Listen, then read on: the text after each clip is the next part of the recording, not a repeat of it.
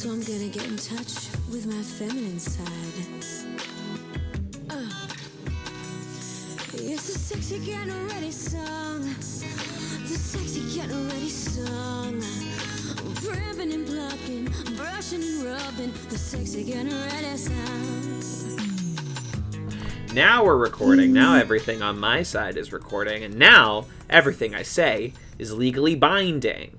I mean, I have it on my side too, so... Damn it! Hi, sir. Meow meow. Do you want to join the pod? I would love a cat's perspective. I would love two cats to weigh in on... I would like the cats to weigh in on cat. Am I right, folks? You know, because there's all those, I don't know, I'm not going to say debates, but, various bits of scientific evidence that, like, cats don't see us as a different species. They just think we're bad at being cats. I would be very curious to know what they think of the movie Cats. I want to know their read on that. They'll be, like, closer, but also worse somehow. Closer, but also way further. It is neither cat nor man any longer. It is merely Skimble Shanks, which, of course, I also did too many episodes of a podcast about a full calendar day's worth of talking about the musical Cats. And that's what I decided to do with my life. The way that I'm holding this cat right now is probably how other humans feel holding a baby. A baby, yeah. It looks like you are swaddling, the baby Christ or something. I'm living in this kitten's world. I'm lost in its paws. But I don't feel this way holding babies. I'm like, no. Keep that none away. of this. Put that back. It's not done. Bring it to me when it's fully cooked. Truly, once it's potty trained, then we'll talk. Stick it back in the oven, but until it can control its bladder, I'm out. Late. Why does no one account for the idea that the baby might have bad vibes? Okay? Maybe the baby has bad vibes, and I think a parent is perfectly within their rights to abandon a child with bad vibes until they get good vibes again. Yeah, I think a lot of horror movies would be... That's true. Lot of horror movie babies with bad vibes. You're absolutely right.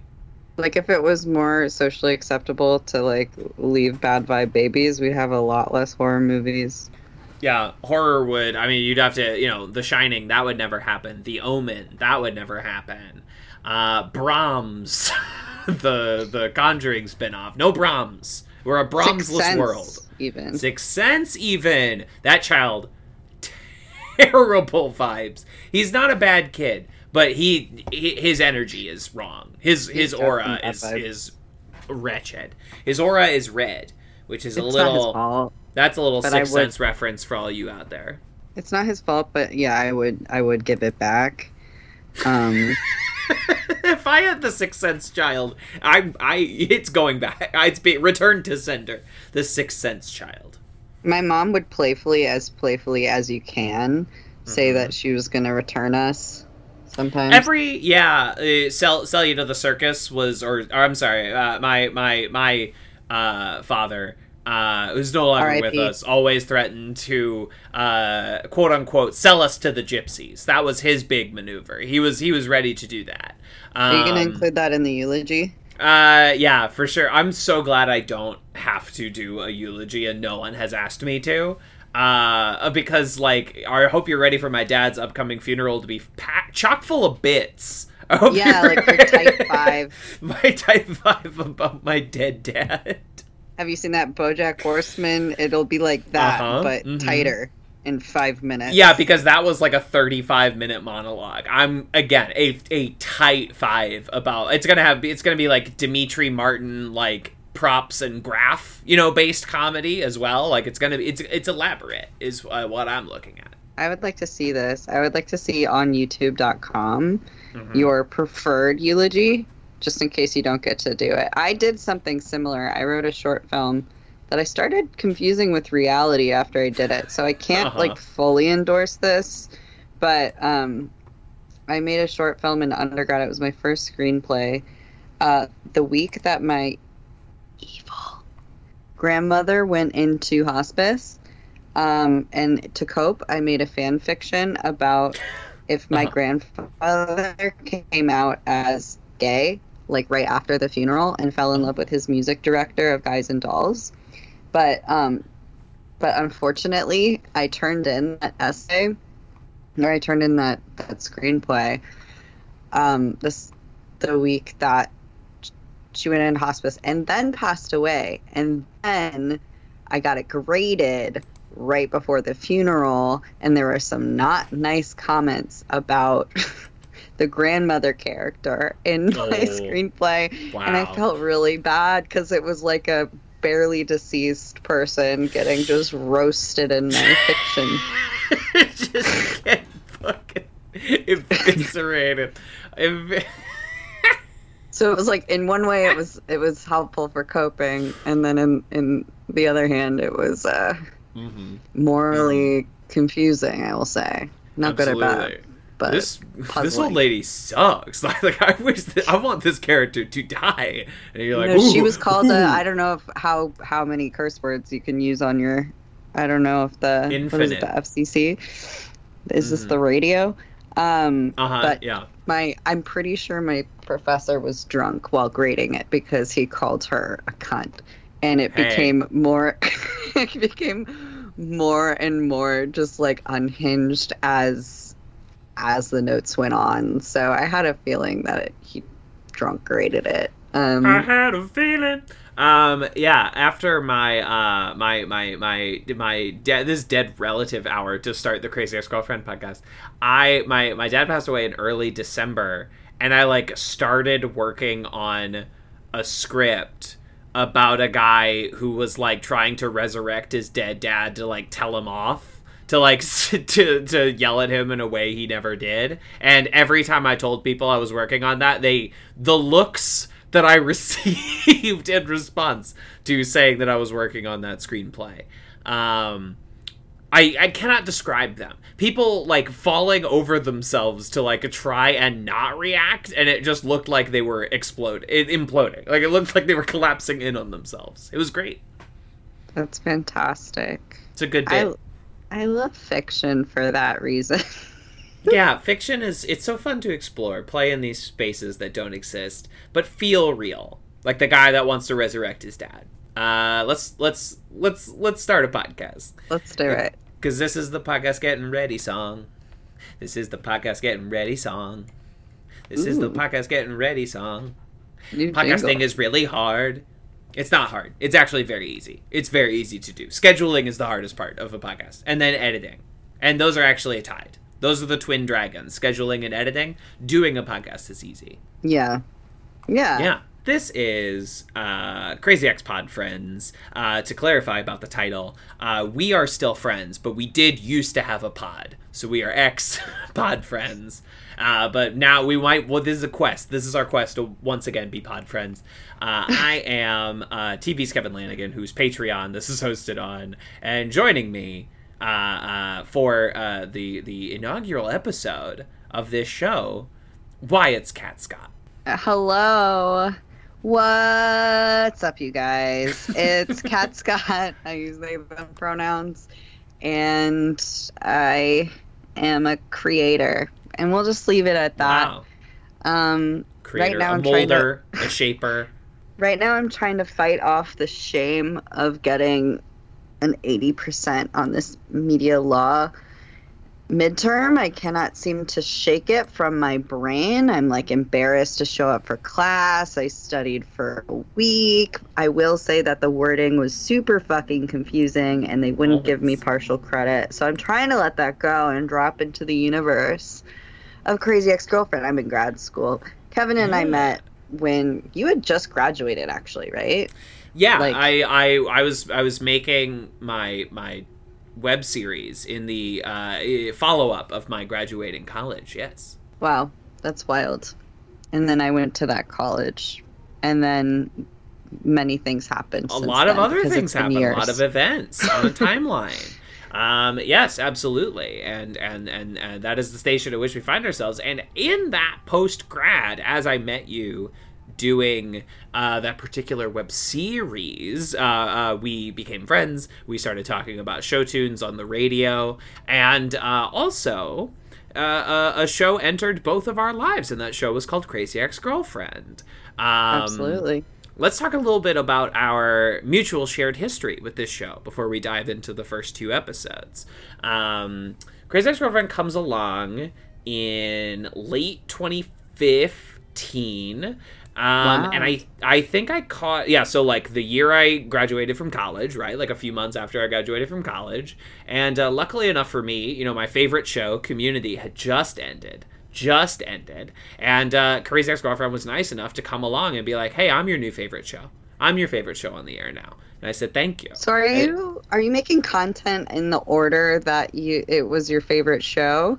Because you just did a community podcast. No. In order for that to have been the case, I would have had to have done a Lost podcast previous to the Community podcast. It's not too late. It's such an anachronistic piece already that you could just do Lost later. It's going to happen at some point. Form. Right, and it's non-sequential narrative, and it's use of flashback structure. Yeah, we'll pretend the whole podcast is a flashback. It's taking place in the past, before the Community podcast.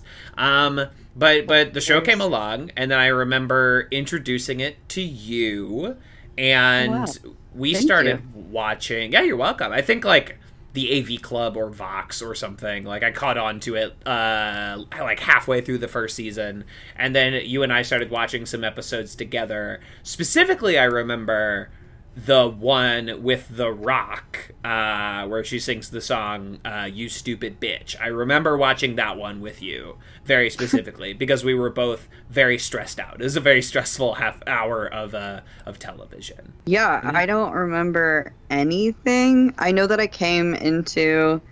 It's nice. I don't remember any of the songs. Maybe I think I remember one bisexual song. Sure. Famous song. I remember being really like pleased when I got which musical or like thing that it was referencing. Mm-hmm. So I'm excited to experience that again.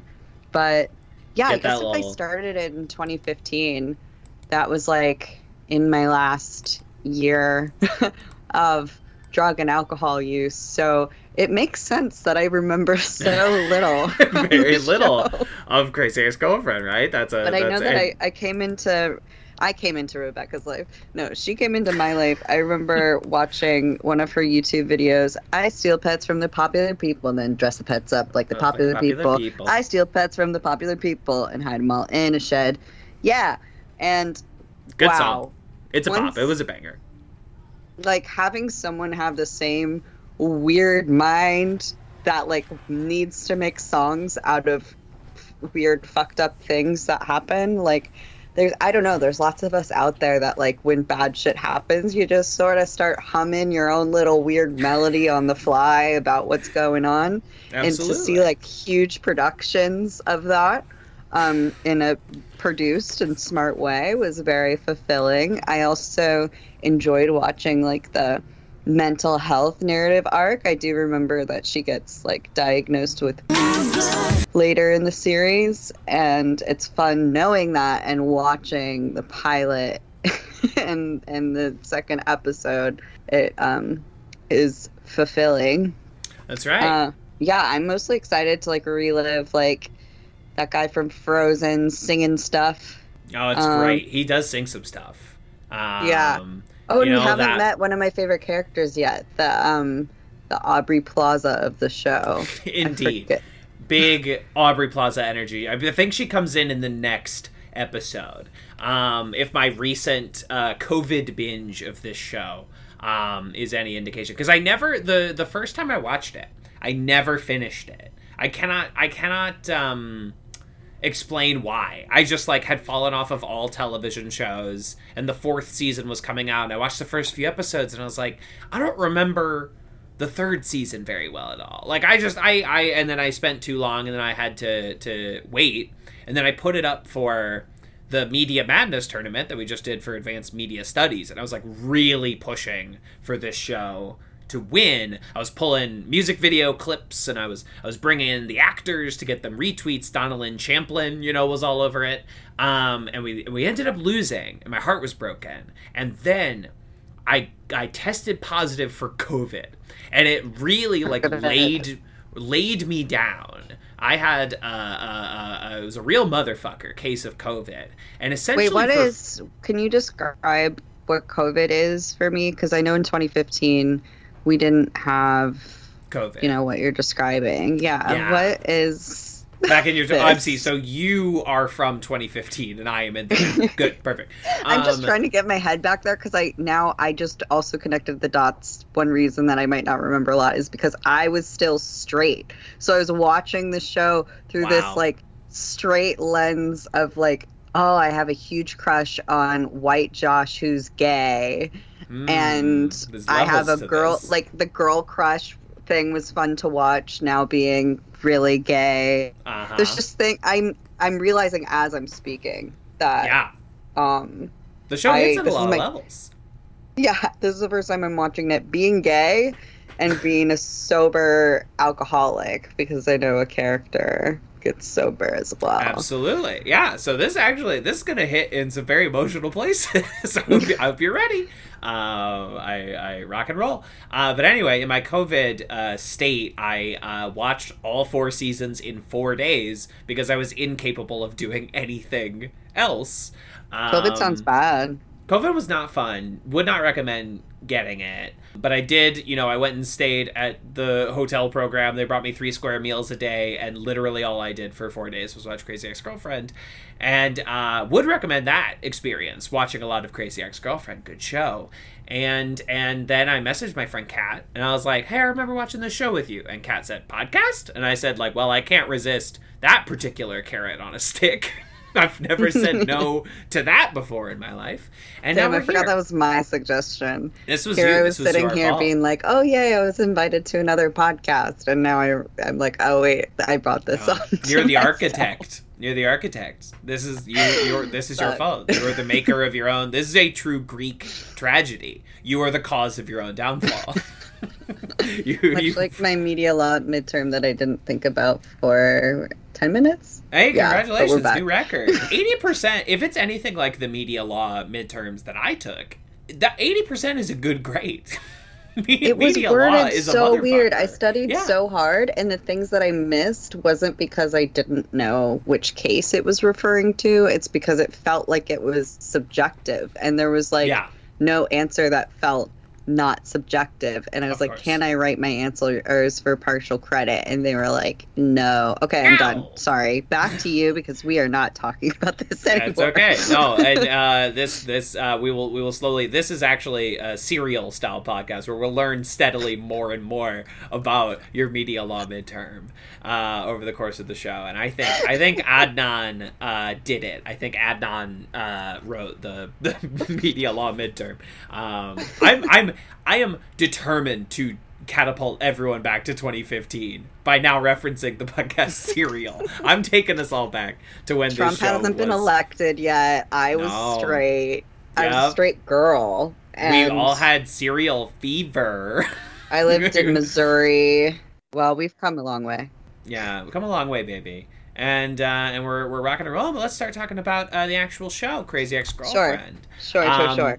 Little behind the scenes visit. The show is co-created by Rachel Bloom, who plays Rebecca Bunch on the show, and Aline Brosh McKenna, who's probably still best known outside of this show as the writer of the Devil Wears Prada screenplay for the film Devil Wears Prada. Oh, wow. Yeah, and Aline saw some of Rebecca's produced music videos and was like, this person should have a show. And they ended up, writing a pilot, sold the pilot to Showtime, started co-writing the songs. Jack Dolgan is the co-screenwriter or co-lyricist, and Adam Schlesinger, from R.I.P. From Fountains of Wayne was the composer for the songs. And they produce a 30-minute pilot for Showtime, and Showtime decides to not pick it up. That is so stupid.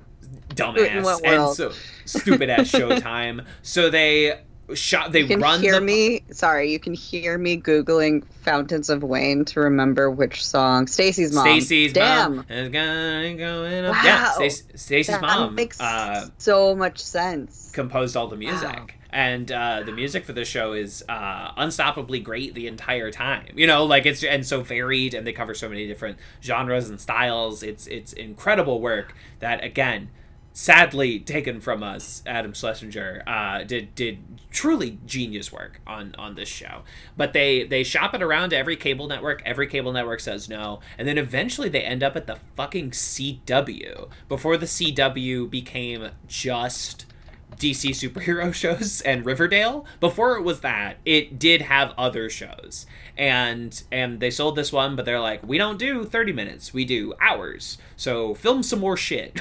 And they were like, okay.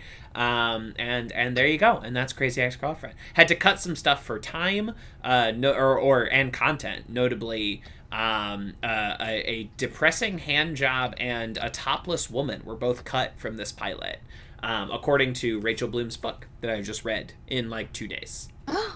Oh, I need to read that. That It's is somewhere in my home. It's a really good read. I'm not going to read the entire process of the show getting picked up by the CW, but it's fascinating, and it happens in like 6 months less time than it normally would happen. You know, like it happened over the course of like a couple days as opposed to a couple months. Wild shit. Does she have? No. She has depression and anxiety. Heard of it. And talks about it a lot in the book. Oh, and obsessive compulsive disorder.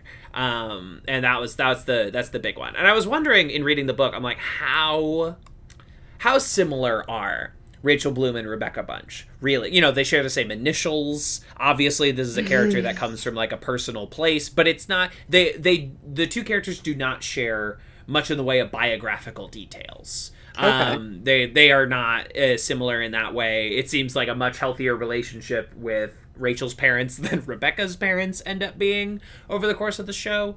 They suffer from different things. You know, Rachel went to Tisch to study musical theater. It was not ever a lawyer or anything like that. But that's some background info for you. And let's dive into this first episode, season 1, episode 1. Josh just happens to live here. Directed by Mark Webb, who folks might remember as the director of 500 Days of Summer and the Andrew Garfield Spider-Man movies. He did those, brought in a thing that happens pretty regularly in pilots now, where they get like a famous person to direct the first episode, and then that famous person does not have anything else to do with the rest of the show. It's kind of like the season 1 showrunner thing, right? Like the showrunner, like Phoebe Waller-Bridge, Killing Eve, and J.J. Abrams' most projects, and I'm guessing J.J. loves to dip. Yeah, J.J. loves to dip, and Shonda is not. And I have nothing but love and respect for Shonda Rhimes. Shonda is not in 4 different writers' rooms every day, working on Scandal or Bridgerton. Ryan Murphy is one, and back to J.J. Abrams for 1 second. That's because you referenced Lost. Which he leaves within a few episodes to go direct, like, Mission Impossible 3. He is out extraordinarily quickly on Lost. So he has a daughter, and she's very sad, and she makes indie sad girl bedroom pop music. So if you ever want to explore that, there is an Abrams out there that my sibling really likes. Wow. Both musical, because J.J. Abrams was briefly a film composer. Oh, really? Yeah, he's of course the composer for Night Beast, and that's his most famous job to date, is as the composer of Night Beast. I don't know Night Beast. No, of course you don't. No one knows Night Beast, but I know it as the movie that J.J. Abrams is the credited composer on, and that is Force Awakens. Who? Alias what? Oh, he's the composer of Night Beast. And that is how I'll always know him. The episode is co-written by Rachel Bloom and Aline Brosh McKenna. In this episode, we meet Rebecca Bunch, a insecure but high-powered New York lawyer who has essentially a nervous breakdown, and at that same time encounters her brief summer camp boyfriend, Joshua Felix Chan, and makes the rash decision to move to West Covina, California. And we meet the whole supporting cast. Almost all the supporting cast. We meet Paula, we meet Greg, we meet Daryl, and the show is off to the fucking races. There's a terrible house party. There's a lot going on in this episode, and multiple musical numbers. Absolutely. Can you remind me what pretzels are about? What do you mean? What are pretzels about? There's like many different pretzels in the pilot, and I don't remember. I think I missed the first pretzel to understand the rolling pretzel imagery. I also did not pick up on a specific reason why there are so many pretzels. Perhaps if I were to go to West Covina's website, perhaps they are known for their pretzels or something to that effect, but I am also unsure why there are so many pretzels. Because it reminds me of the banana stand of Arrested Development, and I do know that Balboa is famous for their chocolate-covered bananas. Sure. So a quick Google. West Covina pretzels. Someone has looked it up before. Many people have been like, what is going on with the giant pretzel that she floats away on at the end of the first song?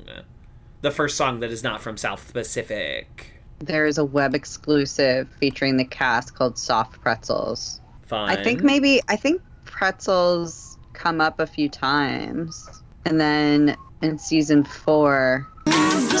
we'll have to keep our eyes open for why the pretzel is so significant over the course. Her life is tied in knots. She's gone from bagels to pretzels, a different hard salted bread. On the East Coast, we have bagels. On the West Coast, they have pretzels, and that is now a stereotype that I'm developing. Anytime one of my New York comedy friends is like, "I'm moving to Los Angeles," and be like, "Oh, for the pretzels." It's gonna be great. Everyone's gonna love it. Everyone's gonna love my new running bit, and it's gonna be good. But I think this show does a really remarkable job in the first act of like laying all of the track to get Rebecca out to West Covina in 10 minutes. I feel like if this show had been made for Netflix, she would not go to West Covina until the end of the pilot, at least.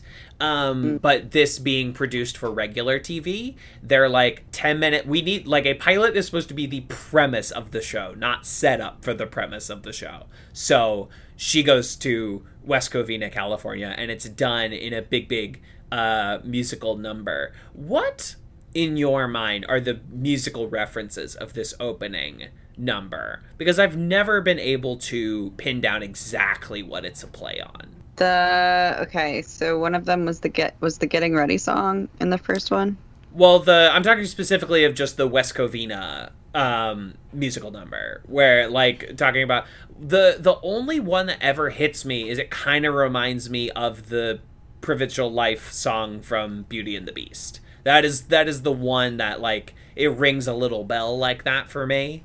I see that. Yeah, I think it's just supposed to be the big music man entering the town, the big singing in the rain, gotta dance, full, just Sure. the big studio Hollywoody. But the joke is, it's not Hollywood, it's West Covina. It's in California. It's tangential to Hollywood. Very I think maybe that's the joke. Okay, sure. The big hopefully. it would be an I'm arriving in Hollywood number, but it's an I'm arriving in West Covina number. $2, two bags, one me. Yeah. Just 2 hours from the beach with traffic. And because that's really, because I think there are other numbers in the show that have a much more direct reference that they were a play on, but I've just never been able to exactly. So it's sort of just a general ingenue, maybe an I Want song, but it's denying itself being an I Want song, where it's she keeps almost saying she's arriving for Josh, but she is replacing Josh with West Covina. It's very clever. Good lyricism, I will say. fun. Yeah, it's so fun. And I just love the setup of Paula. Like, by She's the so time I good. was watching later seasons, I kind of probably lost, like, how it all started. And the way they introduce her and her, just like her comedic, it just is like such a great, well-developed comedic character because I don't know, it throws me back to like acting classes and study, which I don't think about anymore, but she's just such a good, I think, textbook case of someone who like has an objective, really leans into her reality, is like a satire queen, like would thrive in like a Portlandia setting, like just like really Totally. about her her thing, and her thing is really extreme, but you're like with her. And I think like what a great like counterpart to Rebecca. Absolutely. It's a great play on a in a romantic comedy, this is the funny best friend who does nothing but comment on the main character's relationship. And it's not that, like, obviously Paula gets very invested in the Rebecca and Josh relationship, but it manifests in a way you've never fully seen before, where she is capable of like dark and terrible things in pursuit of this relationship that she's overly invested in. And I just love that it's like, this is giving her energy. I don't know, I relate to this when I'm going through like depression or something similar to her, where she's like, I'm just so bored and so unhappy. My life like, is so empty. And I have ADHD and I need to hyperfocus on something. And so I need some hot goss to hyperfocus on. Yeah, like I feel like I get this energy towards my friends sometimes, and I always have to pull back, where I'm like, tell me about your boyfriend, everything about it. Let's read every text, show me every like, you're upset, I'm upset for you, let's kill him. I accidentally fell into that. I actually went on a Paula spree like a month ago, where my friend was going through a breakup, and she was also going through a justifiably hard time, and the breakup was really fucked given the circumstances. But I definitely took it to the extreme, where I was posting like, I'm going on a trip to kill this person's ex, I'm going to fly all the way to St. Louis to commit murder, will someone be my alibi? And like, looking back, like, should this man die by any unnatural causes, like, I'm suspect number one now, because I put it all over Instagram. Yeah. And but I pulled a full Paula. I like got like my Southwest points together. I got a ticket to St. Louis. I flew there, and I pulled a whole, like, I'm like babysitting this best friend for 3 days and just letting them spiral. And so maybe that's why I'm particularly attached to Paula now, is because like, I did that. You see something of yourself in Paula. Right, and Paula's a wonderful character, and played by the great Donna Lynn Champlin, a Broadway baby in her own right. Can you tell me her Broadway, like the Bonafides, the one that I am aware of? She was Pirelli in the Michael Cervais production of Sweeney Todd, which is what I am. And not to attribute credits to her, but she was also Renee Elise Goldsberry's college roommate, which is again keeping it sort of in the Hamilton world. And that is it. But I don't have what is the Broadway equivalent of IMDb? It's like Internet Broadway Database or something. I think it's IBDB, and it's never been really well taken No, care of. It's not maintained. It's, if you think IMDb is a lawless wasteland, I mean, God help you with IBDB. Renee is 51. Goddamn. Whoa, that is wild. That's something. Girls Fight Over is really good, by the way. If you're missing the energy of Crazy Ex-Girlfriend, you can the one season of Girls Fight Over using Kevin Lanigan's Peacock Plus account. I'm glad the Peacock Plus is going to good use. Yeah, Sweeney Todd up on there. Billy Elliot, she was in for 4 years. Billy Elliot. So there you go. So them's them bona fides. And yeah, so she's an excellent performer, an excellent singer, and we get a little taste of that in these episodes, but it's only going to get bigger and more so from here on. Let's see what else. We meet Daryl in the sequence as well.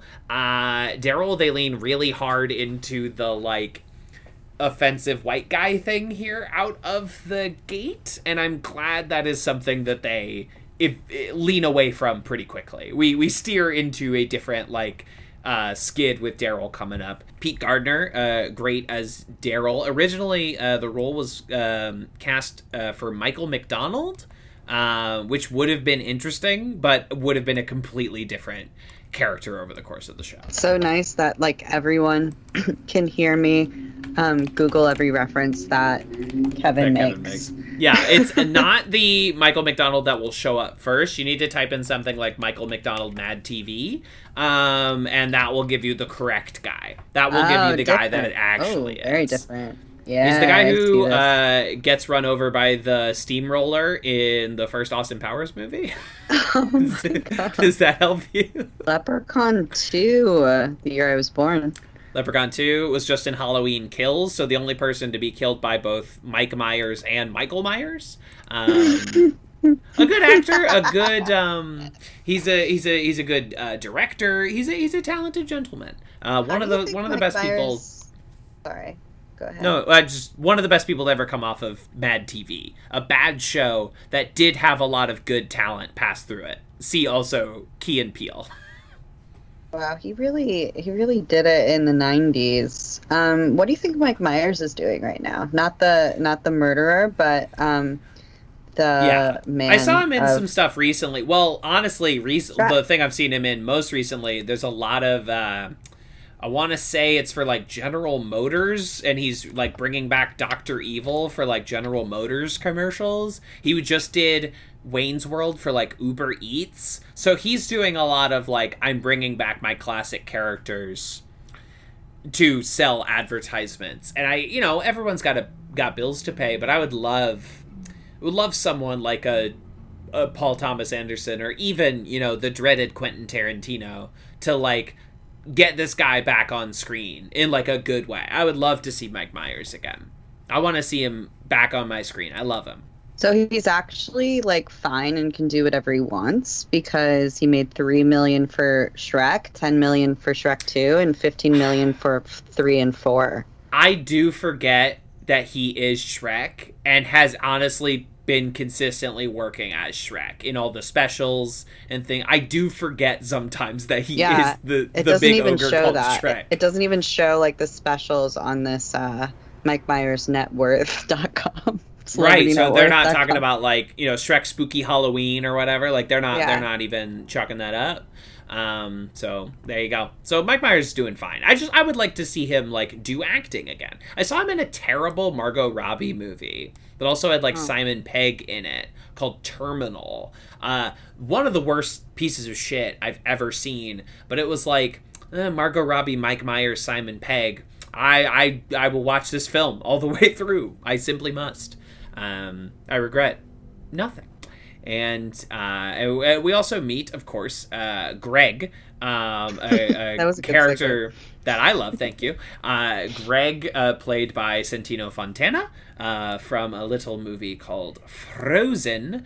Also, I want to say Tootsie on Broadway. A lot of Broadway bona fides across this entire cast here. That's so disappointing.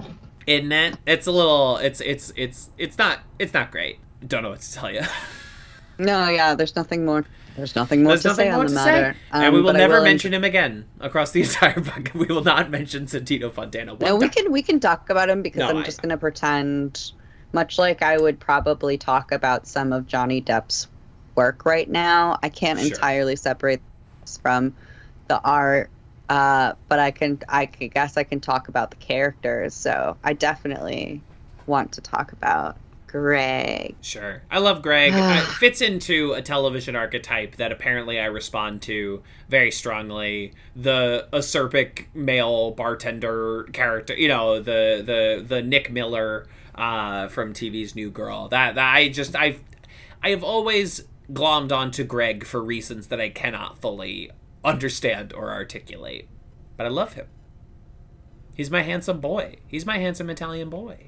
I want to see you in that kind of role before I die. I would too. I would honestly. I would like to see me in that role as well. Thank you. Let's make it happen. Let's manifest. Actually, no, more like streaming. I don't actually need to see you on like CW or ABC. Like, I don't watch cable. I mean, I would love that paycheck though. No, but like I could see you at like Netflix or like Hulu. Would take actually, more than anything, at HBO, because I'm an HBO hoe for life. Yeah, absolutely. We stan HBO, and its many fine products. I'm currently working my way through Succession. Good show. Oh my god, that is my shared language for my family trauma. Whenever anybody watches Succession, I'm like, I can finally talk about my family with you. You can finally understand. Knowing that, I will say I'm so fucking sorry. that's so terrible. I mean, you know, I know here and there about my sordid villain origin story, but yeah, it does remind me of Succession in a lot of ways. I was also on a very watching... micro scale, so that is nice. It's nice to see something like an opera of your life, where you're like, this is an extreme version. I have the same feelings, but it's not nearly the same stakes. Exactly. Which fiction is liable to do. It's not my exact experience, but it feels real. I was on HBO Max before logging on to this Skype call. I was watching the original Gossip Girl. Thank you for being honest. I would never lie about watching Gossip Girl. I've done it for many years. I watched it when it was originally on too. I also have watched the HBO new Gossip Girl, and I'm up to date, I believe. How is it? Is it anything? Where are you in it? I have not watched the original. I've not watched the new one. I've watched the original one.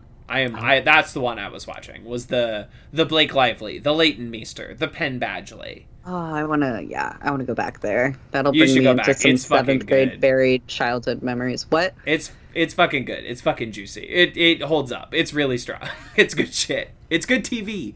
You're like, oh, what are these teens gonna get up to next? If you want a show that'll make you go like, come on, like twice an episode, Gossip Girl. Perfect. A perfect show. Exactly.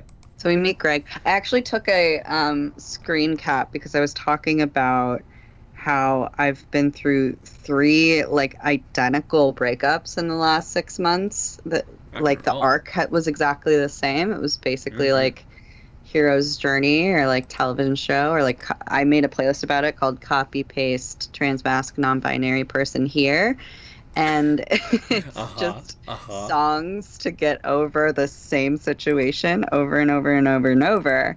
And I was kind of talking partially about that because there's a lot to say with someone, and the clip, wait, let me find it. The clip where Greg is talking to Rebecca for the first time, and I wonder if the audio will play. You're pretty, you're smart, and you're ignoring me, so you're obviously my type. I love it. It's a good line. It's a good bit. And that's the good high quality level headed stuff that Greg's gonna keep giving you. Greg Serrano is gonna keep serving that up on a fine silver platter over the course of his tenure on Crazy Ex-Girlfriend. And it's good. And Rebecca makes a series of terrible decisions, as I'm sure, but this will be the last of her terrible decisions, right? She's not gonna keep making bad and rash decisions over the no. Yeah, it's TV. You don't think? No, she's gonna be fixed. She's good after these 2. I can feel it. And The party is, you know, I love the sort of weird montage of them kind of like making out all over the party as she's like scoping out Josh. Oh, that was so weird. That whole scene was painful to watch. Very strange. It's very and his kind of Jim to camera, never fully to camera, but his sort of consistent awareness. I do feel like it was a little almost too played out, but yeah, it was all about Greg's reactions in that, and then that's probably where the hand job was cut out. I feel like it has to have been, right? Especially because he does like tuck his dick back in at the end of the scene. There are like things on this show that I am surprised that they got away with on the CW television network, and this is some of the first of them. And yeah, it's good. It's good. I mean, I think the obvious standout of this first episode, the thing that certainly when I was first watching it locked me onto this show as something I was going to keep watching, is the Sexy Getting Ready song. I like it too. It's a good fucking song. It's a good jam. Rachel Bloom talks about in her book, because she had this popular YouTube video, Fuck Me Ray Bradbury, where she did the Britney Spears like schoolgirl dance look, and she became furious because people in the comments were like actually being horny. So she vowed from that moment forth, in songs where things are kind of sexy, she would always include a boner killer in the song. As she described, like, I want to make sure no one is fully turned on by this. I will put a boner killer in there. And in this song, it simply has to be when she's waxing her asshole and like sprays blood all over the tub. Again, cannot believe they're getting away with this on the CW, the network that airs The Flash.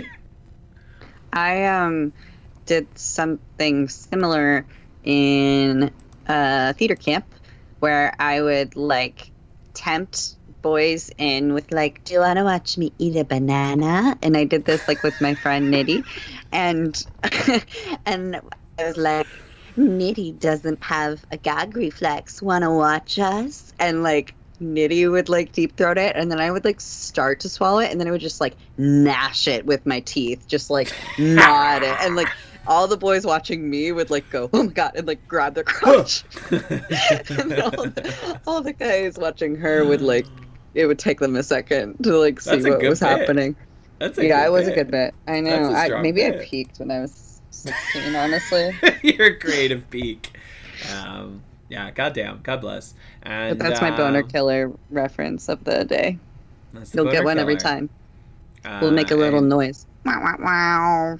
It'll be like, something like that. I gotta unlock like the Hanna-Barbera sound effects library or something. Boomerang. Yeah. Or the fucking a slide, like a slide whistle. I like the as if like the boner comes back up. It goes like back inside your body. Everyone's penis doesn't hide inside their body until it's time. It doesn't like. So fun fact for the audience, while there's a little pause in the moment, that now I'm regretting. No, I'm not. I'm gonna go for it. So when you go on testosterone as someone who is assigned female at birth, that you get something called an enlarged. It's not called that, but you get an enlarged clitoris, and it also gets a little boner, and it is so funny. That little guy. Seen that little guy doing its little thing? It's like watching like a. Oh, you think it's like when a kid pretends to be an adult? It's like when a kid like puts on dad's suit and briefcase, is like, I'm going to the office. Yeah, and I do think I'm developing like a small penis complex. I'm like, I want a huge motorcycle. I want a monster truck. Like, I have tiny hands and a tiny dick now. What can I do to overcompensate? Hog. Yeah, exactly. What can I do? It's your time to overcompensate. It's your time to buy like a fucking sports car. It's your time to start wearing garish patterned shirts. It's your time. It's your time. I already been doing that for years. Yeah, you're fucking. So I'm on my way. I'm on my way. Okay, so boners. Let's talk about the next epi. Season 1, Episode 2, Josh's Girlfriend is really cool. Directed by Don Scardino, again written by Rachel Bloom and Aline Broche McKenna. In this episode, we are introduced to Valencia, Josh's really cool, really hot girlfriend who is really good at yoga. And Rebecca makes the questionable decision of trying to get close to Valencia, and surprise, surprise, ends up fucking the whole thing up. I mean, did you see this coming? I didn't see this coming. I didn't see the means in which she conducted herself. Like, I didn't. I guess I don't remember this season vividly because of drug addiction or something. But who can say? But she, I didn't remember this first, especially girl crush. Like, that is fun to watch as a gay person. There's a lot of fun reversals and things happening in there. That's very like I Kissed a Girl, right? And like, oh, Feeling Kind of Naughty, the song that she sings is definitely I Kissed a Girl. Like, there's similar like shot compositions and shit. It's playing off that like I feel a little gay, but not so gay that it like offends you. You know, like it's that era of pop. And no, it's absolutely in there. And love a reference to Behind the Candelabra, the Liberace TV movie. Oh, that was so funny and random. Yeah. Fuck it. It's fun. Great. It's kind of like 30 Rock in that way, where you're like, I gotta really pay attention because they're gonna throw a lot of references at you. So like, it's gonna be a lot of jokes per minute, or a lot of like complex things per minute in every song that like really rewards like a repeat viewing. Oh wait, I have a question about first episode. I must have been not paying close enough attention, but the end was so funny, and I don't remember when like the stars spell Josh, and then they're like, "We're gonna get him, Rebecca." Oh no, wait, maybe I'm thinking of no. So I like the buttons at the end of these. Oh, like with the Vampire Weekend one, Nipsey and then Hussle. Like the rapper one where he apologizes to each woman. Oh my god, that was like one of my favorite bits I've seen in a long time, and for that just to be the button, I'm like, wow, like Community did this, but I think this is doing it better so far. Like the two, for sure. They're very strong. They're very good, and that's the rapper is Nipsey Hussle playing himself, and it's great, and it rules. But this episode, so there's a comic series that I love that I was reading recently, a very gay action sci-fi comedy series called Crowded. Fun Home, my favorite sci-fi action comedy. Fun Home.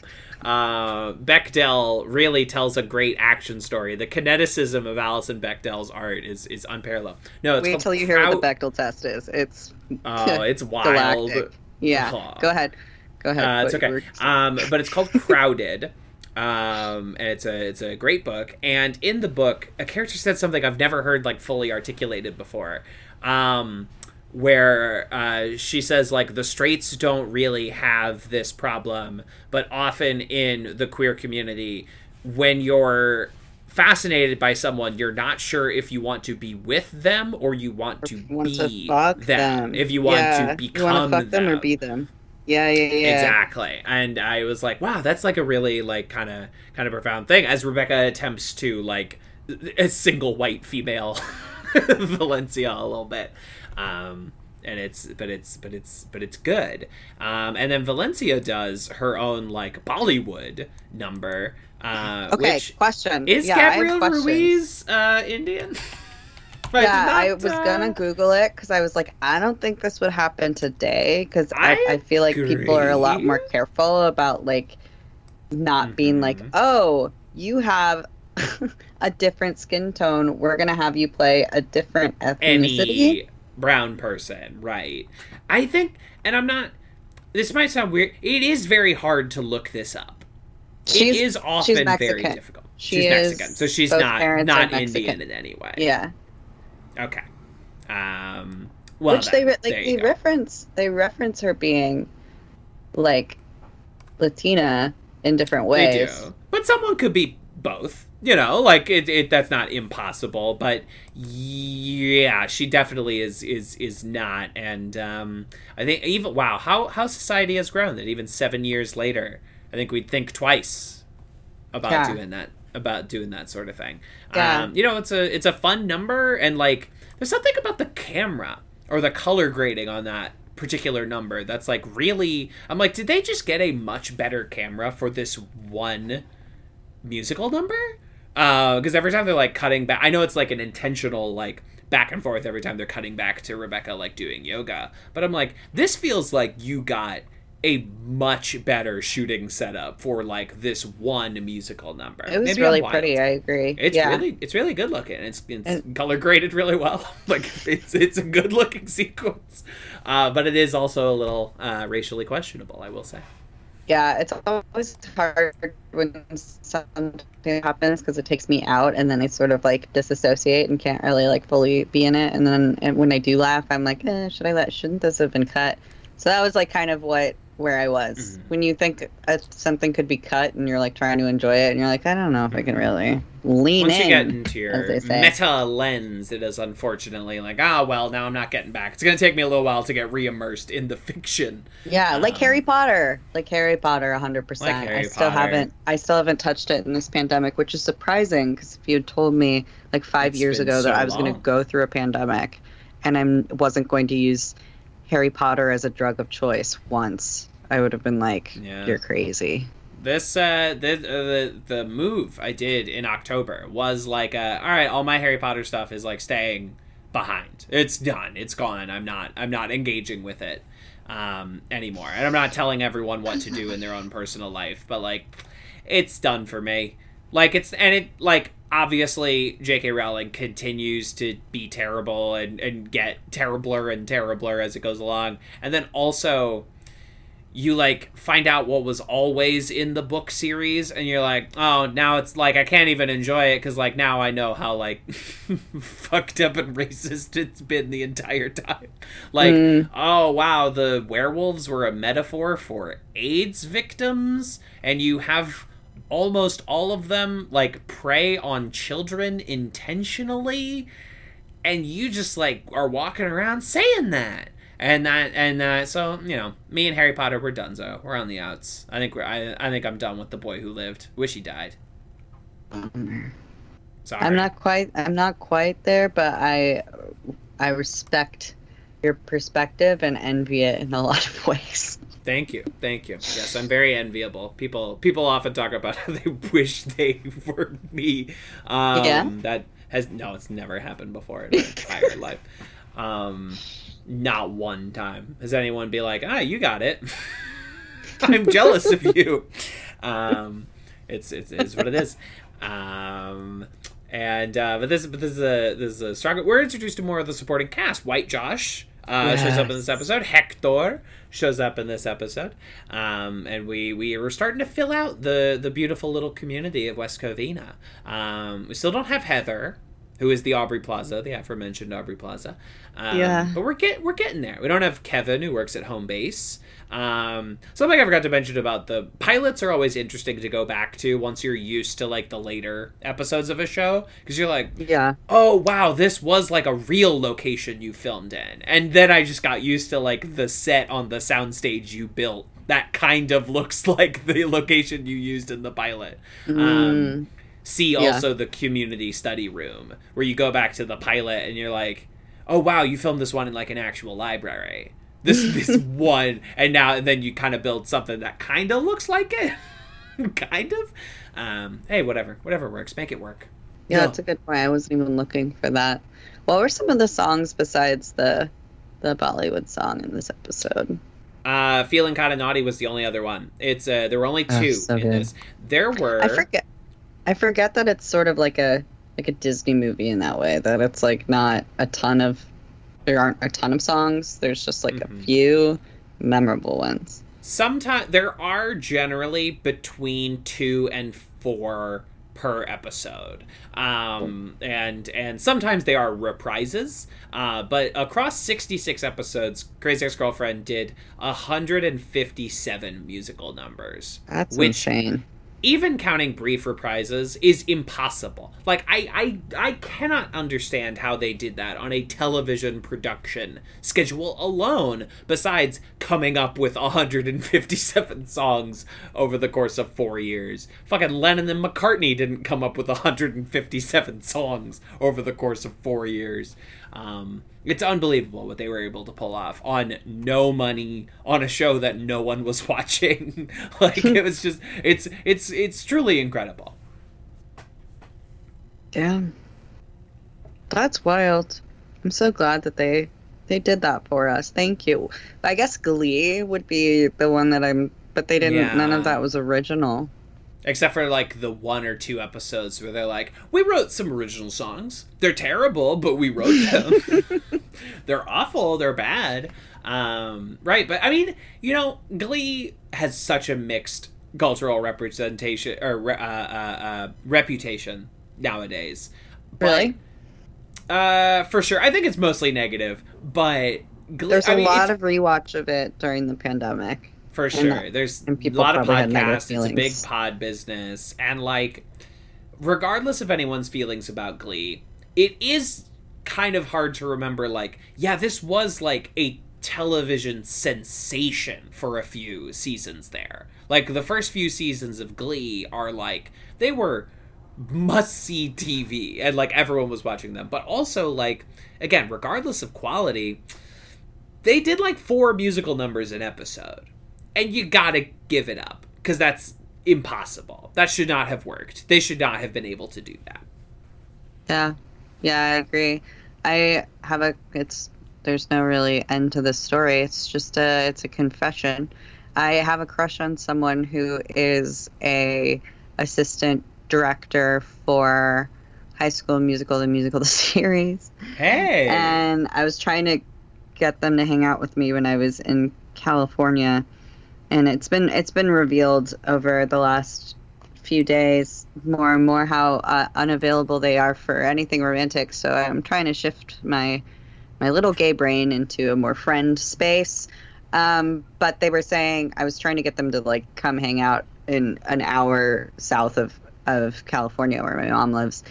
And they were like, like, I can't that day because, like, the next day we're shooting something with, like, 80 dancers and, like, 2 musical numbers. I'm just like, oh my god. It's a nightmare. I mean, like, I will not, you know, reference the book constantly, but, like, Rachel Bloom does get into, like, the schedule of a typical day of Crazy Ex-Girlfriend, and it's obscene. It's absurd, especially if you're Rachel Bloom and you're like, okay, you're the star, you're a writer, you co-write every song, you're in charge of what they call the musical numbers music videos.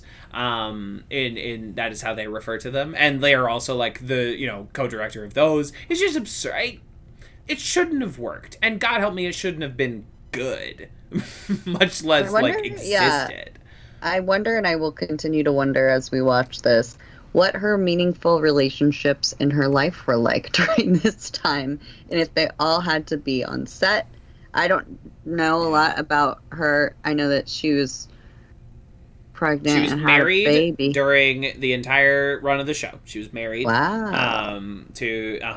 And she didn't have her kid until 2020, which is like a year after the show ends. So that makes sense. But obviously their marriage stayed strong enough during the production of Crazy Ex-Girlfriend that they have now had a child together. That's so impressive to, like, put yourself through that just, like, extreme version of yourself, I'm imagining, and then, like, keep your personal life afloat at the same time. I mean, that is far more impressive to me than anything Joaquin Phoenix or Jared Leto could ever do in their method bullshit. Absolutely. Goddamn right. And it's so impressive. And Joaquin Phoenix and Jared Leto are not fucking doing musical numbers in all their little movies, in all their and they're not writing it, and they're not helming it, and they're not show running it, and they're not fucking. They don't have all their little mittens in there. They're just like, I'm an asshole on set. I'm a jerk. I'm going to mail my condom. Rachel Bloom didn't mail any condoms to Viola Davis. Yeah, absolutely. Rachel Bloom didn't mail any pig carcasses to Margot Robbie that we know of. That we know of. Allegedly didn't. Allegedly did not.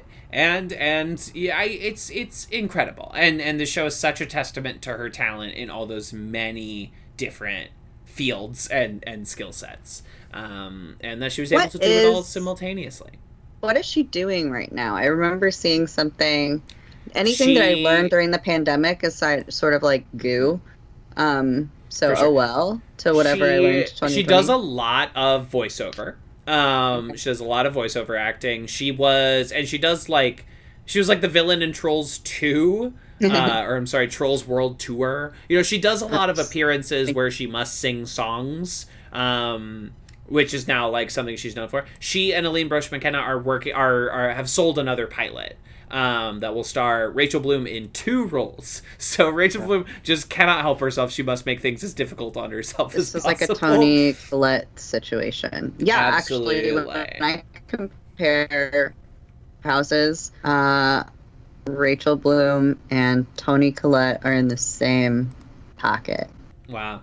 Yeah, I like it. And I would love to see Rachel Bloom do in 2 musical Hereditary. numbers in United States of Terra. Yeah, where was that? Never seen it. Where you at? Yeah, why isn't one of your personalities of fucking musical savant, Terra, of United States of Terra? Song Come on. Rips the whole universe open into that specific personality existing in a musical universe. That'd be kind of fun.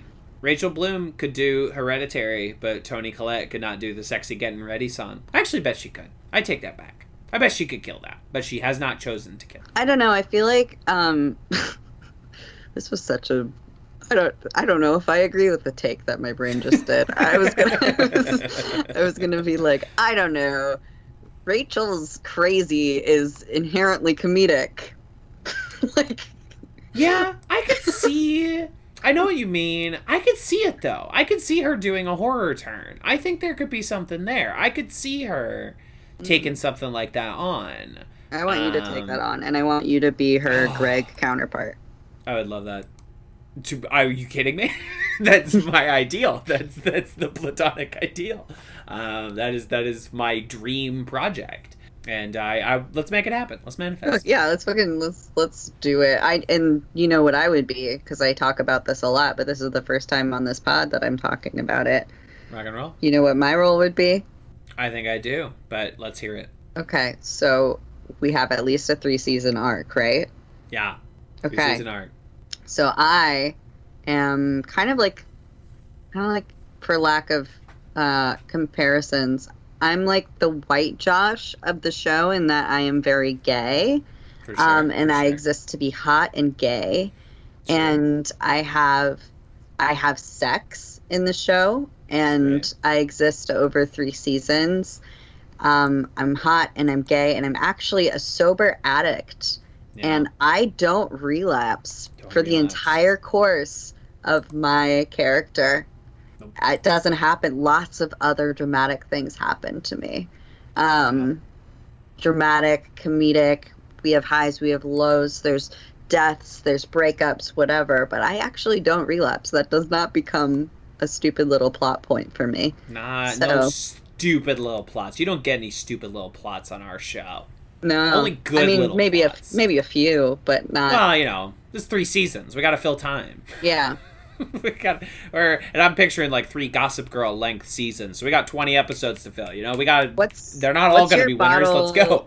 Yeah. What's your bottle episode for your Rachel Bloom project?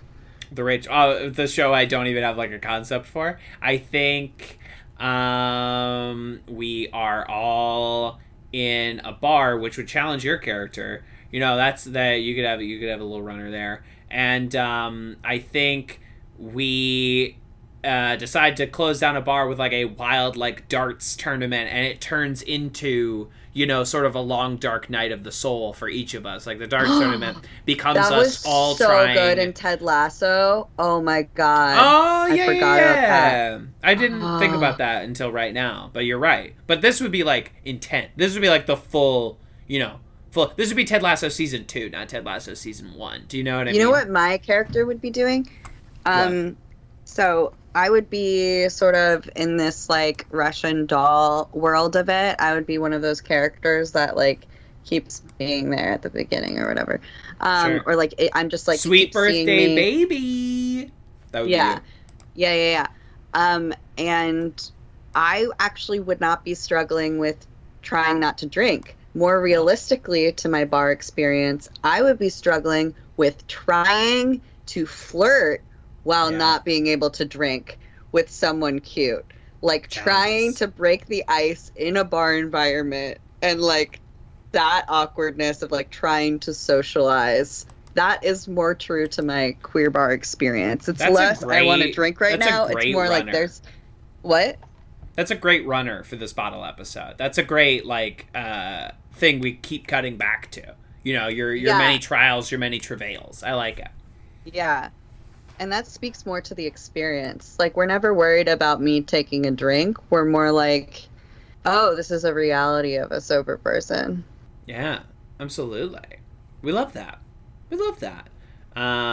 Just like we love, you know, the lies sort of slowly starting to come unfurled on Crazy Ex-Girlfriend as like this delicate sort of house of cards that Josh and Rebecca have built. Oh, that was so good. Was that episode 1? That's episode 1. That's at the house party. But this one is where, like, you know, Josh and Rebecca quickly, you know, they're lying about how long they've known each other, their relationship over a period of time, and that sort of falling apart. And this is like, you know, this puts Valencia on the defense for the foreseeable future. Like, this is someone who is not to be trusted. What do you think about, 2 thoughts. What do you think about, one, of course, to drive the like conflict forward, she has dinner with him and it's a secret, and I actually don't remember how this part unfolds either, but like, what do you think about that in terms of Josh's actions? And then what do you think about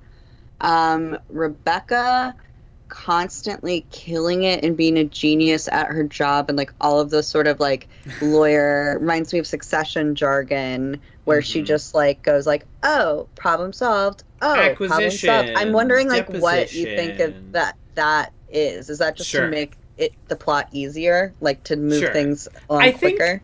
Okay. So we'll confront both of these regarding Rebecca's acumen. You're the as a expert lawyer. here. Yeah, as someone who you read the book. I read the book, and earlier this month I watched the entire show in 4 days. But I think Rebecca's legal acumen is important. It does show that she has put in a lot of work, that she is not, you know, she's not used her station to gain advantages or whatever. Like, she has put in a lot of work. I also think it's important for a character as messy as this one, a character where you're flirting with mental illness, where it could be easy to turn this character into the quote-unquote crazy ex-girlfriend, right? Really reductive sort of sense of character. Having her actually be incredibly skilled as a lawyer, having her have these, like, Don Draper moments where she just like she can just magically pull this out of her ass is important. That like she is competent, she is someone who like can be successful, has a good head, but she's in such a bad place right now that everything else in her life is really falling apart. And I think that is a key aspect of the character, is that she is gifted, she is talented, she is very intelligent despite some of her decision-making processes over the course of the show, right? What was the other question? What was the other one? Hold on. The listeners are so annoyed right now. They're like, we remember. We went back 15 seconds. Pepper's phone remembers. It was, the dinner with Josh at the end. Yes. So Joshua Felix Chan is... Yes. Full name, please. There's something that I honestly, in my first viewing of the show, I didn't think a lot about Josh. Josh was always kind of, you know, this plot point character. I was not as into him as basically anybody else on the show. But the rewatch really unfolds him into a more interesting character. One, I like that the show, instead of casting, you know, like a 6-foot tall Ivy League white guy like every other show would, they cast this like very like stout, very handsome like Filipino gentleman, but like Joshua Felix Chan is not the romantic lead on any other show on television. Do you know what I mean? And Interesting. I hadn't even, because I guess one, I viewed it through such a straight lens the first time, and two, I'm not really like looking at him in that way. I look at him through such a queer perspective now that I'm used to, like, I don't know, seeing. Yeah, it's great that you point that out, because I would have not remembered. And the show, I think, kind of has that across the board. I think, like, Rachel Bloom is not the traditional star of a network show. Like, she's not at size 0. And in fact, I was a little irritated. I was a lot irritated by the constant. I get the kind of like Tina Fey thing where she's always like, "I'm disgusting." Yeah, I'm so gross. Yeah. And like, I liked placing her like in sweatpants in the grocery store. I liked the callback with the grocery store guy. I liked all of that. Because I relate to like this is the worst time I could be running into this person right now. Like, happens all the time in New York, where we live, New York City. It happens all the time in the hustle and bustle. Absolutely. And Rachel Bloom is obviously like the fat stuff. gorgeous. Yeah, but she's obviously gorgeous, and I think, you know, Rebecca Bunch suffers from self-esteem issues and self-image issues, as I'm sure Rachel Bloom does as well. I did just read the book, and but that was something that has always annoyed me about 30 Rock, as much as I love that show, is how much the show is like, look at this disgusting monster, and it's Tina Fey. You know what I mean? Like, it's just like the most ridiculous thing. And the show leans into that a little bit, but that is an early in the show thing that it will get away from, as opposed to 30 Rock, where it would like sort of only enhance as the show went along, right? And that is good. But this show, I want less like openly, like, you're better because you're skinny. Like, I think we are kind of done with it now in the 2020s. I think like we're seeing more like characters complaining about that culture instead of embracing that culture.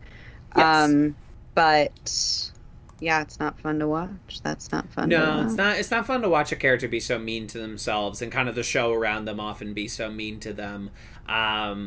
And, you know, especially but in also, like gender specific things, like I liked what they were saying about women competing with each other, and I think it was funny that Paula was like, no, you have to be nemesis.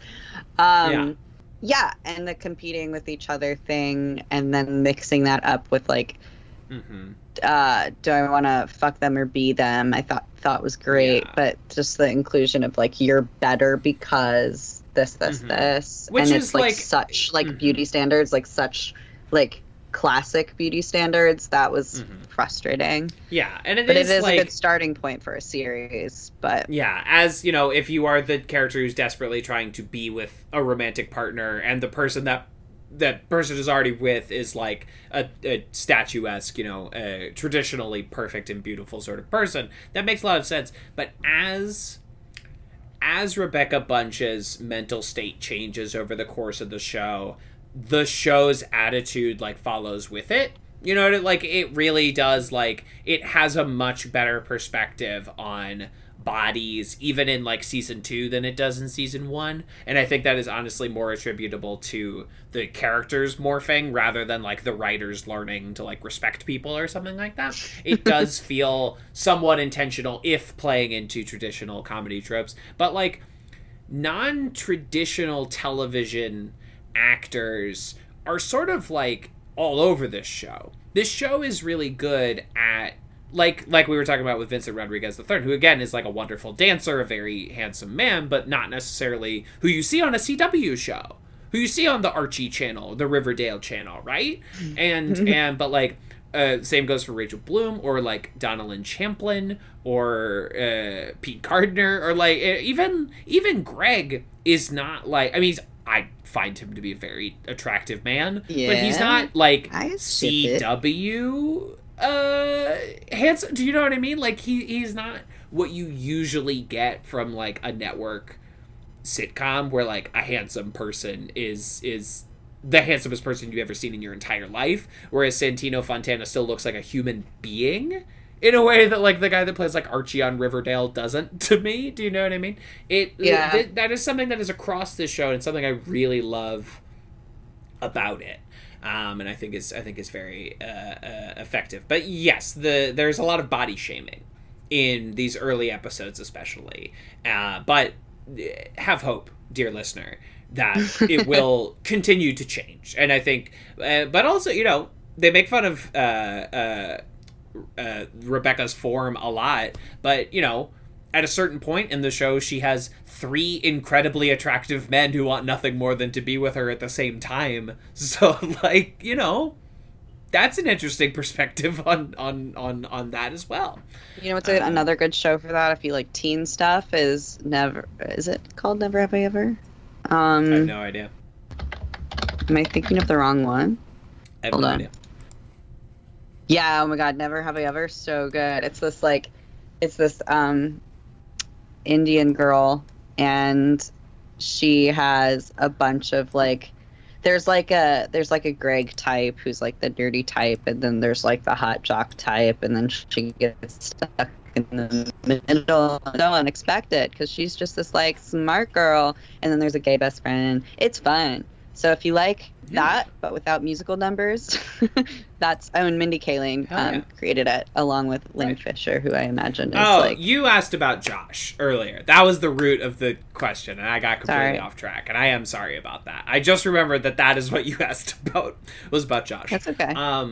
But something that unfolds in the character of Josh is, like, he is not like a perfect, beautiful boy. And, like, there are these, like, moments where, like, his good parts and his baser instincts are, like, really warring each other. Where, like, my read of him, yes, getting dinner with Rebecca after all of this, but doing it way out of town, it can be read in so many different ways. Because obviously there's, like, this honorable part of him that says, like, well, I said we'd go out to dinner, and we're going to do it. But we do have to do it in a place where my girlfriend will never find out about it. And it makes you question, like, you know, dude, you are kind of putting yourself in a situation that could lead to you cheating on someone. Like, you realize that, right? Do you know? Yeah. Like, you say you have altruistic intentions, but you keep putting yourself in these situations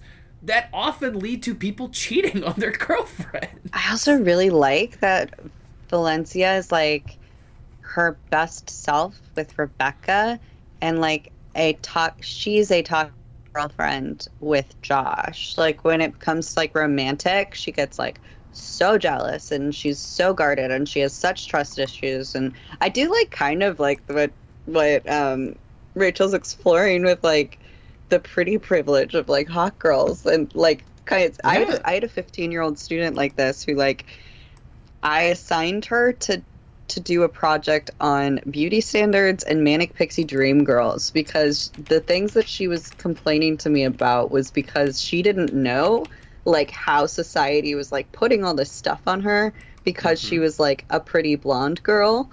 And I do kind of like the societal commentary of, like, how kind of society puts her into this space with Josh, but she's actually very pleasant and her best self when she's with Rebecca, and I like that. Like, when she has, like, a genuine non-romantic connection with someone, you know, like, I don't know about non-romantic. I guess it could be romantic. Gay as possible. Sure. I mean, of course, as you know, as is your God-given right. But I do have a question for you. Sure. Oh my god, I love attention. Yeah. This is a moment, you know. And I've not run this by you before. Are we ranking the musical numbers of Crazy Ex-Girlfriend? We can do that. Sure. Is that something we're doing? That was so confusing when you did that. So Kevin's on a podcast with my former partner. That's the Community podcast, and they do the rankings. And it was always so confusing because I was always, like, like, I would be listening in and out throughout the pandemic of, like, what was happening, and then there was always this, like, complicated part at the end where they would, like, rank the episode. But now it's your turn. Now you get to be in the complicated part. Now we all together get to do this. We get to share in this. Okay, so let me share my screen. And so you should see a Word document now. Oh, wow. Where Okay, we will listener. So I'm now- looking at a Word document. It looks like it's made from like just your classic word processor, like Microsoft Word. And it's titled Sure. Document 1 because it hasn't been saved yet. has And just there's a been opened, title in that is fact. centered and it says CXGF musical numbers ranked. And there's the number 1. So we're at the very beginning of this journey. Thank you. Thank you. Thank you for the table setting. Our listeners appreciate you painting a visual picture. So let's start at the beginning. So the A very good automatic place to number start. 1, very good place to start, I've heard. When you read, you begin with ABC, but when you sing, you begin with Do, Re, Mi. Do, Re, Mi. The first 3 notes just happen to be West Covina. So the automatic number 1, the table setter, the barometer by which we will now judge every other musical number over the course of Crazy Ex-Girlfriend. The other song in the pilot, we will not count the West Covina reprise at the end of the pilot. Reprises are dubious as to whether or not we will rank them. But so the next one is the Sexy Getting Ready song, above or below West Covina. Okay. Above, right? Sure. Yeah. I guess we have to reach consensus, and there aren't 3 of us, so this will be This will be spicy. fun. Sexy Getting Ready song. Okay, perfect. The next song, I'm So Good at Yoga. That's gonna be way down there by the end of the series. For Yeah, me. this is not one of my faves, and cultural appropriation aside, clever lyrics and all that, but it's not one I'm never when I'm on YouTube.com looking up Crazy Ex-Girlfriend music videos. It's almost never this one. Yeah, I think I'm gonna be it's a number rewatching 3. it. I mean, I remember liking the lyrics and thinking it was clever, and now I'm gonna It's be like, clever. oh, I wish I remembered, but no, like I don't need to. It's not a huge. Butt loss. stuff doesn't hurt. I am not afraid to get tattoos, and they are all in Sanskrit. Butt stuff doesn't hurt at all. Most times I prefer it. That's what this tattoo says. That is, that I actually, I ruminated on that line for the rest of the song and just thought about my own experiences with butt stuff and when I'm finally going to do an enema and how bottoms like really do a lot of prep and what that means and like, could I ever do it? So my like bottoming insecurity just kind of took over the rest of the number. It's kind of, you bottomed out, as it were. Exactly. So what are we saying? Number 3 on this one? Oh, for sure. Okay. I'm So Good at Yoga, which brings us to Feeling Kinda Naughty Tonight. That's my number 1 right now because it's gay. It's very gay. And it's very funny, and it's making fun of Katy Perry's I Kissed a Girl. No negatives here, honestly. Yeah. Well, all hitting Hands it up. across the board. Yeah. Great. So, all right. Feeling kinda naughty. I haven't ranked since we stopped covering Community. It feels good to be back in my natural habitat. And that's it for the first epi. And 4 songs. CXGF musical numbers. Save to, we're gonna save this to the desktop. That's what we're gonna do. Bada bing. Bada bing, bada boom. Bada boom. So thar be our coverage of the first 2 episodes of Crazy Ex-Girlfriend. Kat, this is your time. This is your space. This is your moment. And the moment is you. Tell the people what you're up to. Sure. I have an evil job. And sorry to my boss because he's great. And it reminds me of this in some ways. It's no one's gonna believe me. It's NFTs for Broadway, and I am the social media manager. You weren't kidding. and it pays rent exactly. It does pay rent. It pays the exact amount I need for rent. I have to hustle for the rest of cost of living right now, but it does pay rent, and it hit my PayPal today, and I didn't feel bad. It's kind of fun. I mean, I get to play with like puns, sort of like the show, in terms of like musical quippiness, and I'm learning how social media works for my own evil endeavors. And I'm learning about the strange world of crypto, in which I think so few of you are in that pocket.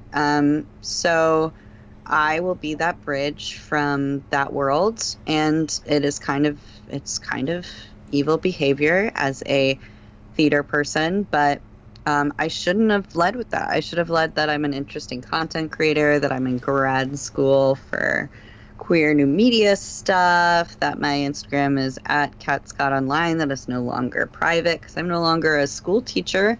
And I am always making little things. I'm writing my first TV pilot. It's about the debutante cult that I was in 2014, 2015. So that, I guess, also was the frame in which I was watching the show. I was not far away from that cult. You're in the right. You were in an interesting headspace. And revisiting that headspace is fun. Don't we all love to revisit the year 2015? I want to bring this, like, I should never compare myself to these people. I'm staring at the Fleabag, the Scriptures by Phoebe Waller-Bridge right now as I say this. You can't compare yourself to the Waller-Bridge. I would love to bring the energy of Phoebe Waller-Bridge and of Rachel Bloom as these showrunners. I would love to have that kind of energy into the project I'm working on. So if any scrap of inspiration from them makes its way into my pages, I will be satisfied. Yeah, so I'm glad that, thank you for revisiting this with me, because it's going to help my craft. And absolutely. Yeah, I'm excited to be on this Patreon adventure with you all. Why is it just Patreon? Do you think the rest of the world isn't ready? No, that was the original intention, but we can talk about it. We can negotiate. It was mostly monthly, taking place of the Twin Peaks podcast that I was doing that is having some scheduling issues. But we can discuss. We can renegotiate. All right, we'll sidebar off pod. I hate negotiating, and I don't need to. But whoever's listening, of Kevin's loyal followers, thanks for being on this journey with us. This first episode is definitely free. I'll say that. Sick. We'll see. We'll figure out the rest of it. I would love to see the returns on Hamel Minute. Yeah, Patreon gives you no data. I have no idea. It's really cool. It's really great. It's honestly like kind of a peace of mind that I'm like, oh, well, I don't know. Maybe everyone's listening. I don't know. It's great. So thanks for that, Patreon. Patreon.com/TVs Kevin. Whether or not this is where you're listening to it or where no one is listening to it, well, that's the place where you can give me $1 a month to support whatever is going on here. Maybe this show is like you get previews on Patreon. You get it like a month early. Maybe that's something that happens. You never know. But we're figuring it out. And that's what we'll do. And we'll my lawyer will call your lawyer and we'll figure it out. However you're listening to us, thank you for doing it. Yeah, and Advanced Media Studies is the other show that I am doing. And we're having fun and we're having a good time. Is that with the old crew? What are you on right now? Yeah, like, what are you focusing on? As of right now, we're in the middle of Mythic Quest. Oh wow, that's a fun one. And we're about to round into season 2 of Mythic Quest, and then we're gonna read all the Hitchhiker's Guide to the Galaxy books. Oh my god! Because that beat Crazy Ex-Girlfriend and Media Madness, so we're reading all the Hitchhiker's books for most of the rest of the year. It'll be fun. I like those books. Yeah, I should revisit those books as well. I also have like sort of a podcast called Archives of Showtune Sunday with Cat Scott, and those are all just like snippets of things like this, and other little like conversations, and like my old I think one of my old actual recorded Showtune Sunday that went on the radio in college is on there. So that's where like anything involving me recording my voice and talking to people exists. It's kind of like an experiment for my voice changing and kind of like hearing the differences as I've been on testosterone for 10 months. So Archives of Showtune Sunday with Cat Scott is a fun place to listen to other show tunes and musings and things with friends over the last 5-ish years. It's the place to be. It's the place to be, besides Kevin's content, which is bopping. And plentiful. Yeah. And hopefully we'll have some film and video content coming up, but that takes a lot longer. Oh yeah, we did. We did a thing. We did a thing. And film and video, it just takes a long time if you are not getting paid full-time to do it. It just takes a long time. We're figuring it out. We're making it work, folks. It's gonna happen. Don't you worry about it. Don't you fret. Don't cry. Please stop crying. Please stop crying because you can't watch my short film yet. You could do it one day. Probably a year or two from now, but you can watch it. It's okay. It's alright. And this show doesn't have a sign-off, so just fucking enjoy the music that's playing. Just enjoy it. Yeah. Enjoy the copyrighted music that's playing right now. Don't sue. Don't sue. I only got 80% on the media law midterm. Fuck. Cat can't help. Cat can't help me in my legal score. Yeah, that's the new sign-off. And as always, please don't sue. Don't sue because I didn't get a good grade on the midterm. Hey cutie, don't know if you knew, but I've kinda got a girl crush on you. You're everything that I wish I could be. Gonna tell you what I wanna do to you. I wanna lock you in a basement with soundproof walls and take over your identity. I wanna cut the silky hair right off your head and slurp it up like spaghetti. Wanna clone you and consume you, wanna own you and cartoon you, fly your dirty panties like high tide. 'Cause I'm feeling kinda naughty tonight. Sorry I said that creepy stuff out loud. That was super rando. I meant to say I wanna do cutesy stuff like pillow fight or go swimming commando. I wanna kill you and wear your skin like a dress, but then also have you see me in the dress and be like, OMG, you look so cute in my skin. I wanna lock you in a basement, 'cause in that basement